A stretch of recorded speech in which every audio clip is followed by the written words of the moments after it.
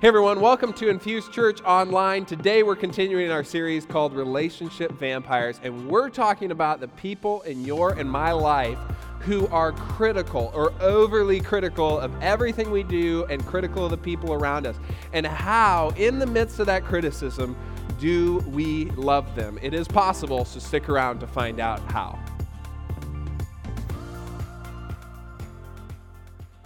Today, we are continuing our series called Relationship Vampires, where we are talking specifically about critical people. And these relationship vampires are the type of people in your and my life that kind of take the life out of you. And I think critical people, especially overly critical people, certainly fit that description. Now, by a show of hands, how many of you, if you had to think about it, know a critical person in your life right now? Yeah, okay. Now keep those hands up if that person is sitting next to you. No, okay. Wow.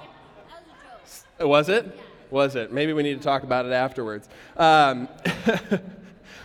I'm not looking to start anything, but we all know, we've all had experiences with critical people in our life, and it is pretty easy to identify the critical people, the relationship vampires in our lives. It's not that difficult because they kind of highlight themselves in our relationships. We try to avoid them in our relationships, and some of us, we're just really good at finding the faults in others, and so it's pretty easy for us to pick out the tending more relationship vampire people in our life. Now, our goal this morning is not to identify the relationship vampires in our life, because most of us can do that pretty easily. Our challenge today is much bigger than that. In fact, I think it would be much more difficult to do what we're going to talk about today, and that is loving those people. Loving the critical people in our life, because it is exceptionally hard. Last week we talked about controlling people, and it's hard to love controlling people, but today I think it's even more difficult, just personally, to love people who are continuously critical of us. It is difficult to show compassion to someone that is constantly kind of bringing us down. At least that's maybe how we feel. Now, loving critical people is not just difficult to love them, I think it's complicated to love critical people. And I hope to make that clear today, but I want to make sure we're kind of on the same page because of how complex loving critical people are. Our goal today is not to fix critical people in our life, not to fix those relationship vampires in our life. Though that may happen based on what we talk about today, that is not our goal. We're talking about loving critical people. When you're face to face with that critical customer tomorrow or this week, or that neighbor of yours, or let's be honest, that Christian that you know, and they're pretty critical of you or someone that you know, how do you love them in that? How do you love the friend who's being critical of another friend and you're watching it happen, or a coworker being critical of another coworker and you're watching it happen? How do you love in the midst of that? Now, just in case you stayed up late last night because you're watching the awesome game that was on TV, I'm not going to say which one, even though I already did. But for the people online or in the room, I want to talk right off the bat about the two most important parts of loving a critical person. That way, if you fall asleep or whatever, you know, and you can kind of come back to this, and then I'll explain why. The two key things that you have to have kind of as tools in your tool bucket when it comes to loving critical people are these two things right here. Oh, it's hard to see with the background, sorry. Questions and truth. Questions and truth. And if that doesn't make sense, bear with me, because I want to break this down to understand how this fits into loving the critical people in our lives. Now, I'm just going to be honest with you right up front.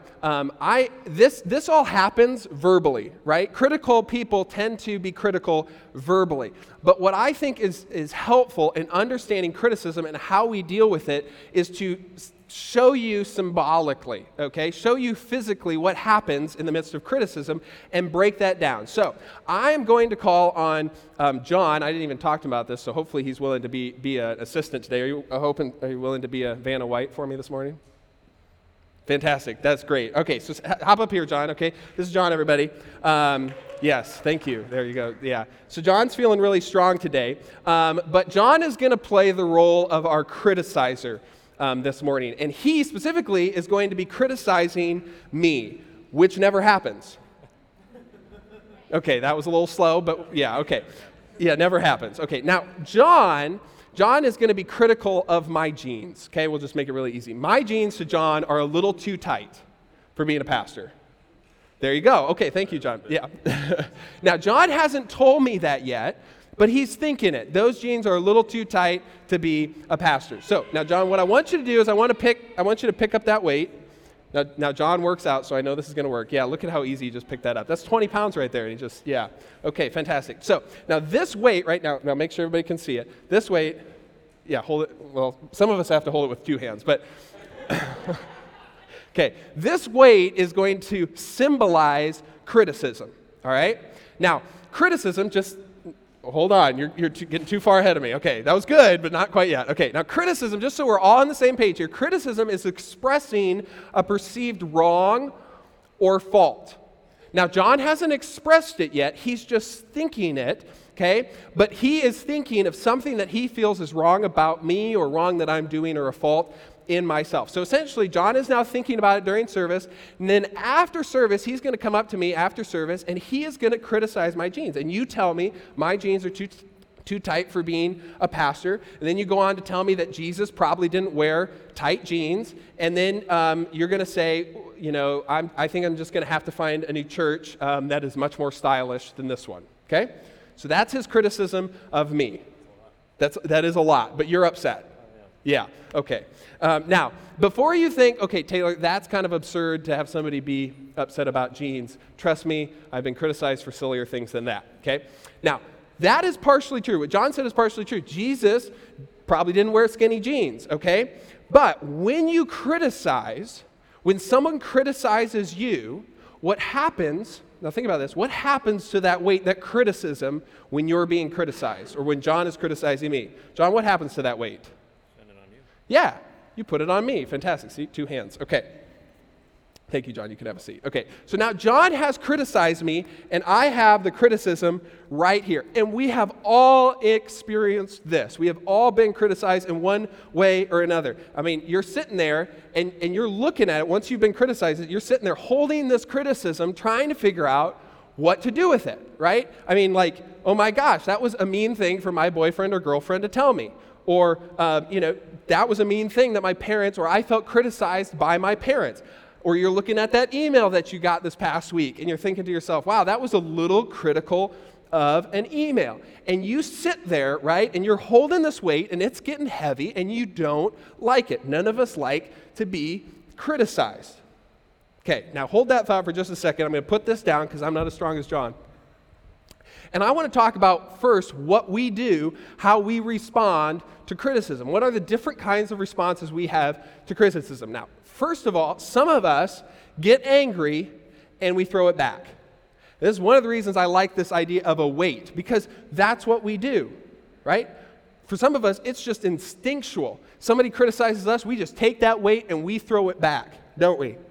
And I know, because I know you all, that no one at Infuse, especially no married or dating or divorced couple, has ever been in a relationship where they felt criticized by their spouse and taken that criticism and thrown it back right at them, right? We've never done that.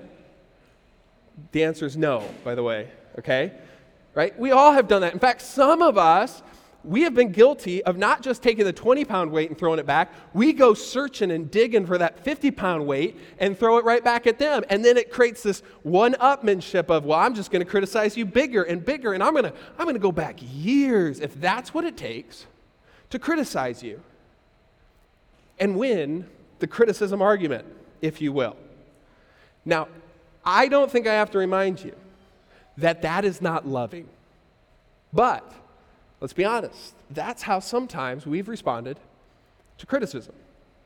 Now, the second response, and I didn't know how to word this, so I just came up with this. What if they're right?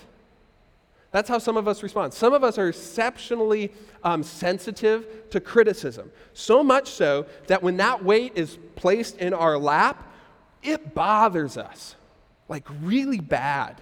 I mean, we sit there for days, on weeks on end, just thinking about this criticism, wondering, what if they're right? What if I am a terrible employee? What if I am a terrible girlfriend, boyfriend, boss, whatever? What if I was wrong? What if I didn't think through it as well as I could have? And so on and so on and so on. And that's why I also love this idea of a weight, because some of us then carry that weight around. And does it not slow you down when you have to carry a 20-pound dumbbell around everywhere you go? Yes. And so if you just let that criticism sit with you, it slows you down. For some of you, even before you go to bed at night, you're just thinking about that criticism. It's just rolling in your mind. And what do you do with it? You just put it right on your chest, and it makes it hard to breathe sometimes, let alone makes it difficult to sleep. And that's how you respond to criticism. What if they're right? The next one is we let it build. Now, you try to brush off the criticism, but you know it doesn't go anywhere. It's still sitting there. You try to push it off to the side of your desk, but it's still sitting there in sight. And that the more the criticism comes your way, you start building it up kind of like a volcano. And like most volcanoes, we know before they're going to erupt because it starts bubbling over into our behavior and our decisions. And you begin to kind of like passively, aggressively criticize people as well. You may not get out the 20-pound dumbbell, but you get out the 1 pound or the 5 pound, right? And you kind of walk it around and you kind of throw it across the room once in a while, or you walk by someone's desk and you just drop that baby right off on them. You know, like, oh yeah, I've seen better. A little sarcastic, snarky remark. Or better luck next time. A little criticism, hinting at some things.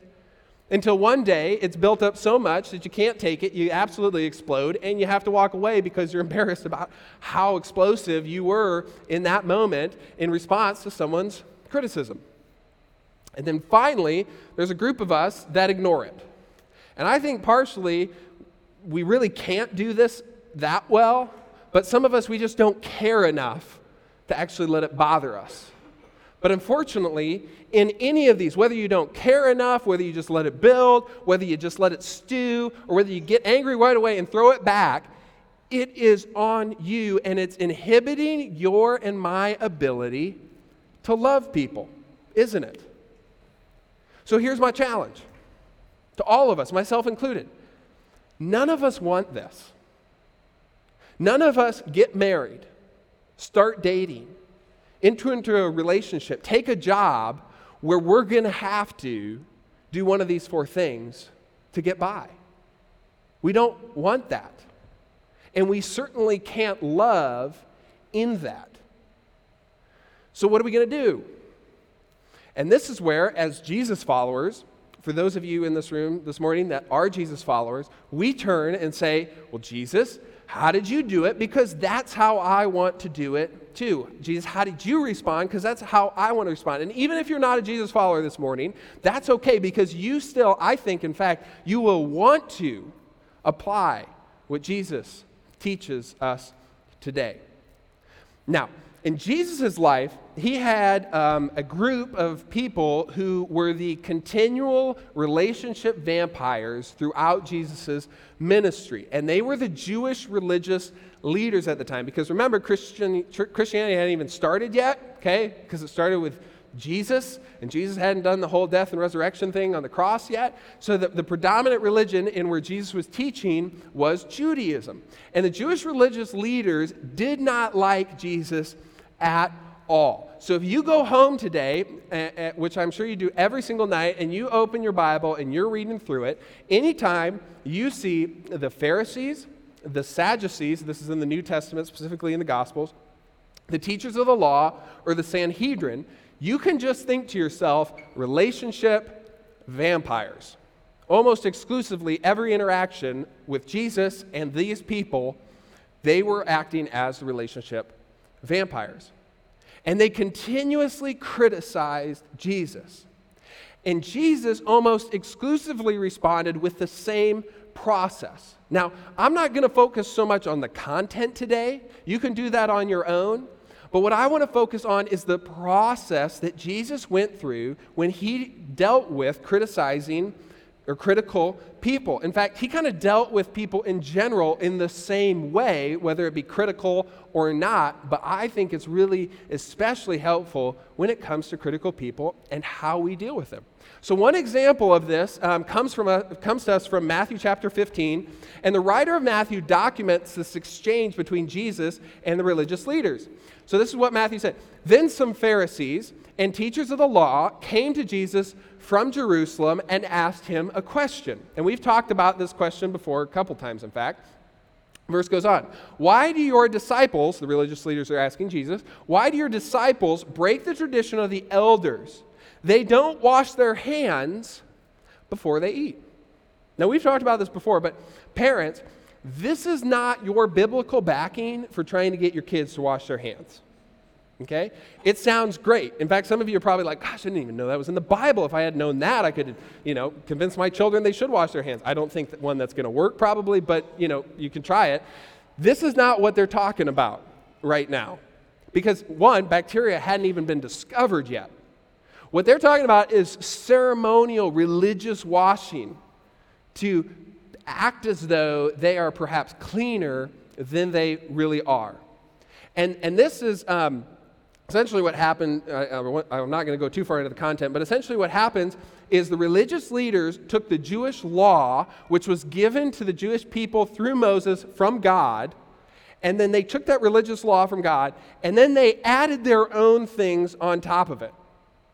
Essentially, they made up rules. They made up what eventually became known as traditions that were not in the rule book, but helped and benefited often the religious leaders themselves. They were doing something that kind of enriched themselves. This is not a great example, but it's as close as I could think of last night, is that it's kind of like if I stood up here and I said, good Christians, God said, good Christians drive the speed limit. Now, I tell you, good Christians will drive 5 miles an hour under the speed limit so that everybody will know as they're driving by you and upset at you that you're a good Christian. And guess what? I understand it's going to really upset your fellow drivers, but that's not really what it's about. It's about me just showing control over you. It's about empowering me to your detriment, so I feel better about myself. And that's what the religious leaders effectively were doing when they confronted Jesus about this. And they're trying to be critical of Jesus following their rules because they're the religious leaders, they're in charge, at least so they thought. Now, I'm not going to show you quite yet how Jesus responded, the content of it, because I want to focus on the process, again, that Jesus goes through. And so I'm going to put up the verse without the verse. Because I don't want to focus on what's missing. I want to focus on this last thing right here. It's a question mark. It's a question mark. And this is rarely something that we use effectively when it comes to dealing with critical people. But I promise you, it changes everything. And I would argue this question, a question, opens the door to love that could otherwise not take place without it. Because instead of responding to criticism by criticizing them back or taking on that criticism and internalizing it and letting it weigh you down, or Jesus taking on that criticism and just bothering him like, I'm so bothered that the religious leaders don't like me and I'm not following their rules. Instead of doing that, Jesus responds with a curious question, or I think at least invites us, if we're watching his process, to respond with a curious question. Now, you might think to yourself, well, isn't a curious question saying the same thing? Curious question, I mean intentionally, because you can respond with things like a sarcastic question. In fact, some of you do when you respond to criticism. And that's not my hope. My hope is that you respond with I want to understand, I am curious kind of a question. Not a snarky one, a curious question. Because, and this is really important, this will open the door to moving beyond the criticism itself. Now, a side point before I get too carried and on this is, and this is just scientifically proven, you'll have to take my word on it, you can research it later, but curious questions begin with two words: how and what. Why comes across accusatorially.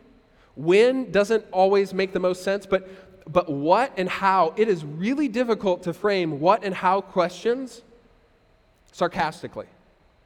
But what and how questions do really well if you really want to understand what's going on. And it keeps the conversation positive. And this is really important. So John, if I could have you come back to the stage just for a real quick second, okay, and pick up that weight again. Thank you. To demonstrate. Yeah, you don't have to go to the gym. Yes, you're welcome. We try to help you at Infuse. Okay, curious questions keep the burden of truth on the criticizer. This is why questions are so important. Because the burden of truth is on the criticizer. I mean, think about it. When John's criticizing me, who's being critical? John. John's being critical. Who's trying to identify a problem and prove the legitimacy of that problem, that fault? John is. The criticizer is. Not me. So why would I need to get defensive? The burden of proof, the burden of truth is not on me. It's on the criticizer. If I accept it and I get defensive or I try to throw it back, what am I doing? I'm taking that weight from John. But you don't have to take that weight. What does Jesus do? He responds with a question. Now, I'm not saying that John is not right or wrong. We're not even there yet. I'm just not going to accept his criticism as true quite yet.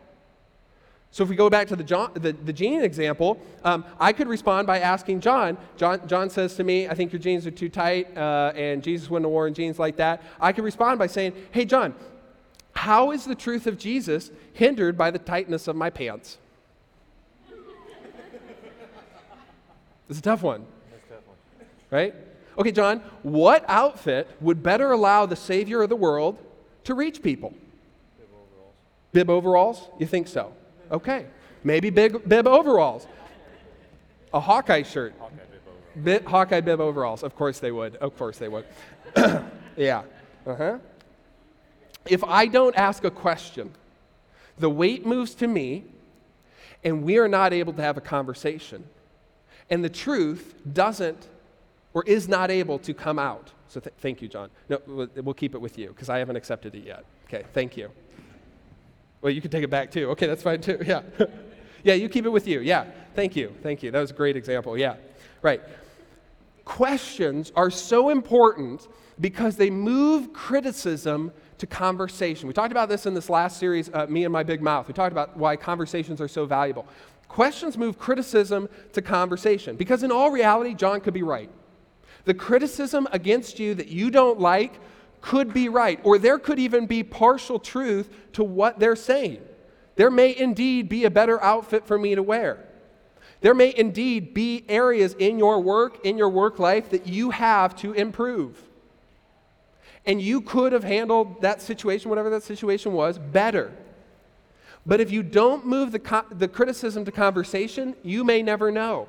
And instead you may go home feeling bad and internalizing that hurt and that criticism. But asking questions moves the criticism to conversation and keeps the burden off you and allows for you to move to truth.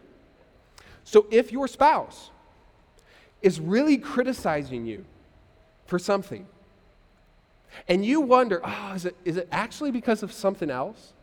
You don't jump in and say, well, is it really about this? No. You ask questions. And guess what? Asking questions, being curious, will demonstrate your love for them more than anything else. And you may end up getting to the truth that's really going on, and they will help you get there. And in no way during that conversation do you actually have to take the criticism on yourself. Is that difficult client that you have? I mean, we've all had difficult customers or people to work with or coworkers to work with. Are they really upset at you? Or maybe that client is just upset because things aren't going well in their business and money's really tight. And they want to pay you, but they can't. But they're not willing to admit that they can't, but they need the material.